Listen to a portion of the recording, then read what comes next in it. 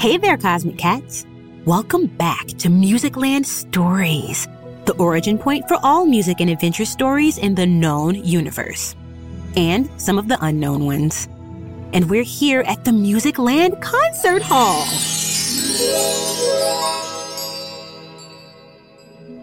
Your friend the conductor is back on broadcast.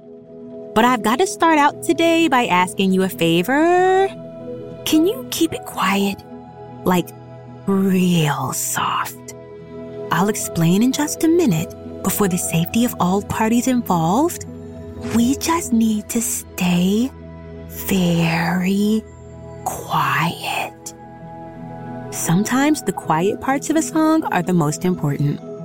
They get you to lean in a little bit, to come a little closer.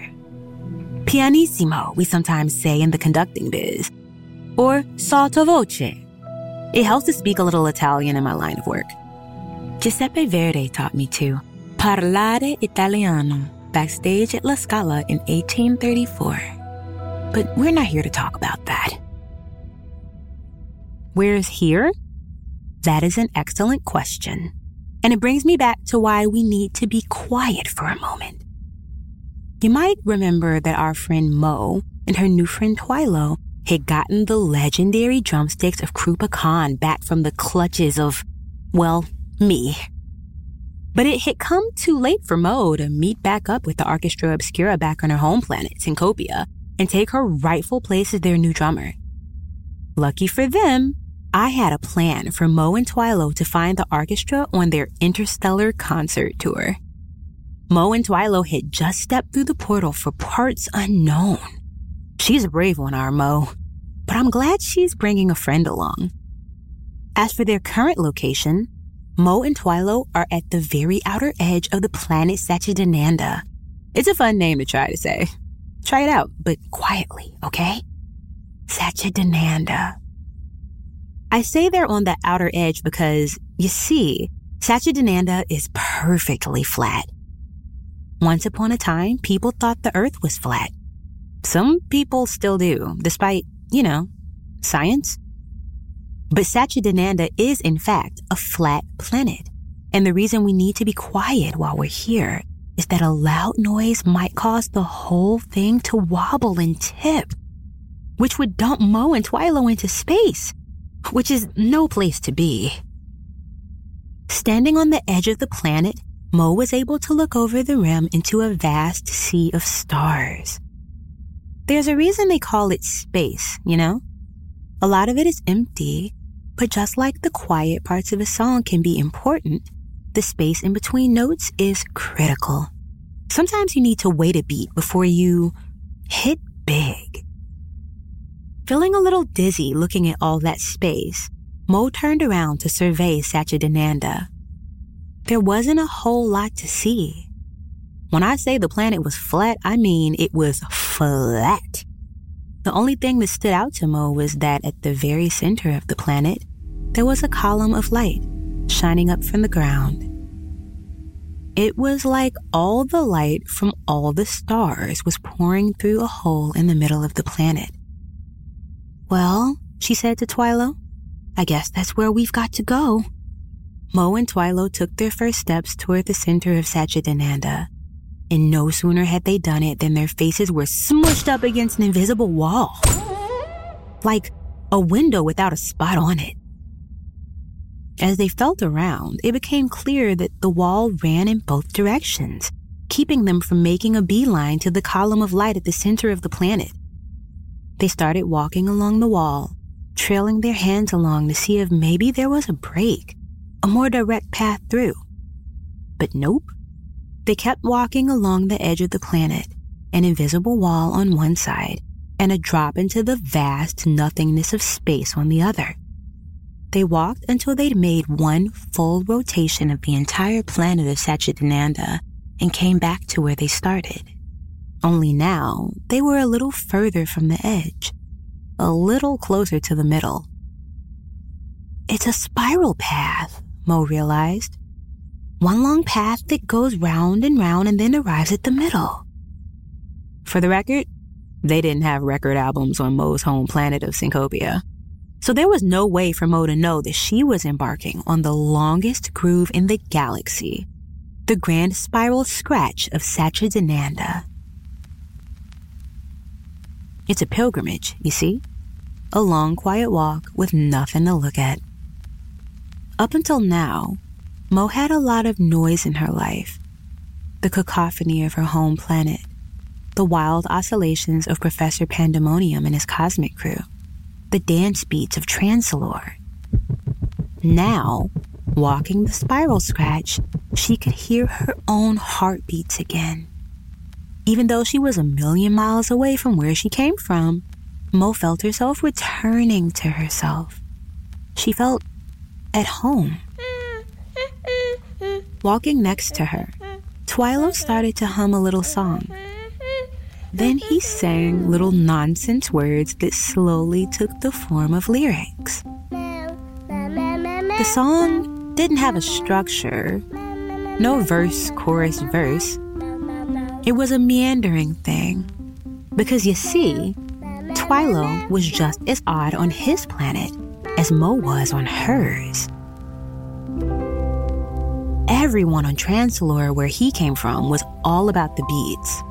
But Twilo's head was full of tunes. Not tunes you dance to, necessarily. Just little ditties and jingles. Snippets of melody. Because Transalorians treasured beats, Twilo never shared his songs with anyone. But now he shared them with Mo. They were like a third friend, walking the spiral scratch along with Twilo and Mo, moving gradually toward the center and the column of light. What's around the corner? What's around the... As they walked, Mo began to tease out the rhythm in Twilo's song. She started by tapping her thumb ever so quietly on the side of her leg. But soon she was drumming out a beat with her hands on her thighs. Twilo picked up the beat, and his song became more focused. The rambling lines turned into verses, and one particularly good snippet became a chorus with a hook. Hey, hey Mo, hey Mo. Like something summoned out of the sea, the song rose up until it was such a solid jam that Mo and Twilo stopped noticing how long their spiral journey was. Before they knew it, they'd arrived at the center of Satchinadanda, the column of light, and the strangest being they'd seen so far on their journey, who happens to be one of my oldest and dearest friends. Her name is Shivaloka, and she is the bastion of balance. She sat cross-legged on a bright orange platform that floated just above Mo's head. She wore a billowing white dress printed with flowers from over a dozen planets. And from under the hem of the dress protruded not 2, but 6 slender, spidery legs. All of them crossed so they formed an intricate design, a collection of odd angles. Her arms were strong arms, because sometimes maintaining balance takes patience, and sometimes it requires strength. These were arms that could hoist a whole harp overhead if the situation called for it. Right this minute, they held a scale, dangling by a chain pinched between Shivaloka's fingers. And her face?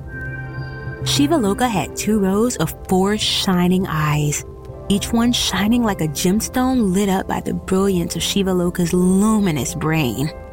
And she had a smile that, if you were to see that smile on the saddest, roughest day of your life, it would look like a new day about to dawn. It would look like the prospect and the promise that everything would be all right. Shivaloka smiled that smile at Mo and Twilo. "Hello, little ones," she said. "You've walked the grand spiral scratch of Satchinadanda, a path very few choose to partake. Along that path, there's nothing to hear but the sound of yourself, there's nothing to find that hasn't been inside you all along. So, travelers of the Grand Spiral Scratch, can you share with me what you found? Mo and Twilo looked at one another. In its earliest stages, a song is like a secret.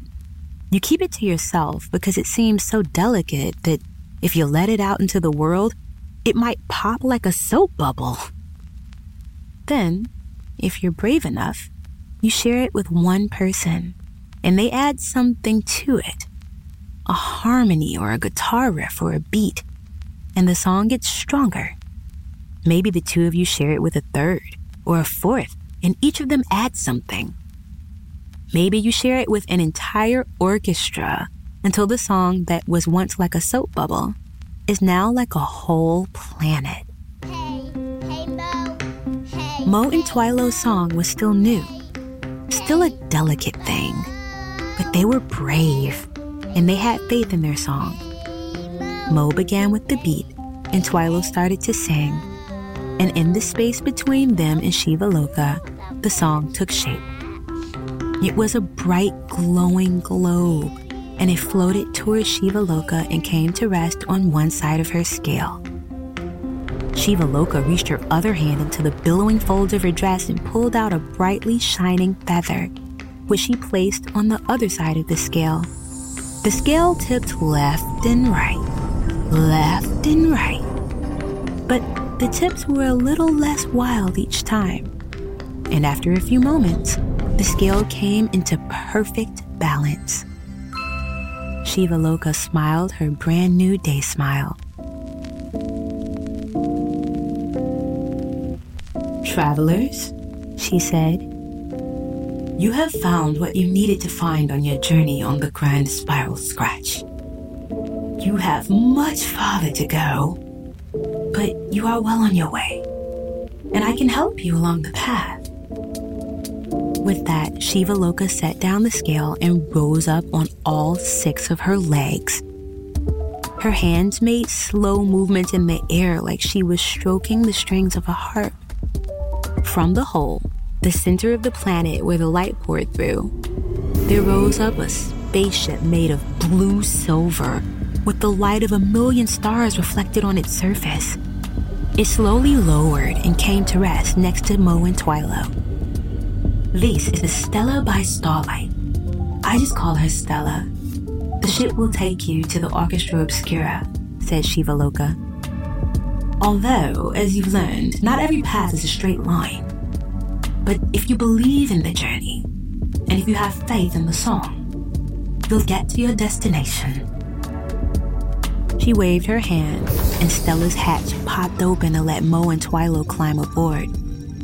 On the ship's dashboard, there was a great galactic map. At one corner, there was a blinking dot labeled Where You're At. And at the far corner, a galaxy away, was another blinking dot labeled Where You're Going. Mo pressed that second dot, and the hatch hissed closed, sealing up airtight. Stella's engines rumbled, and then in a flash, Mo and Twilo blasted off. And if Satchinadanda wobbled a little bit when they did, Shivaloka didn't seem to mind. She knew that, in time, all things find their balance. Speaking of time, Cosmic Cats, ours is up. We're going to leave Mo and Twilo shooting through the sea of stars, blasting through infinite possibilities. But we'll find them next time, unless someone else finds them first.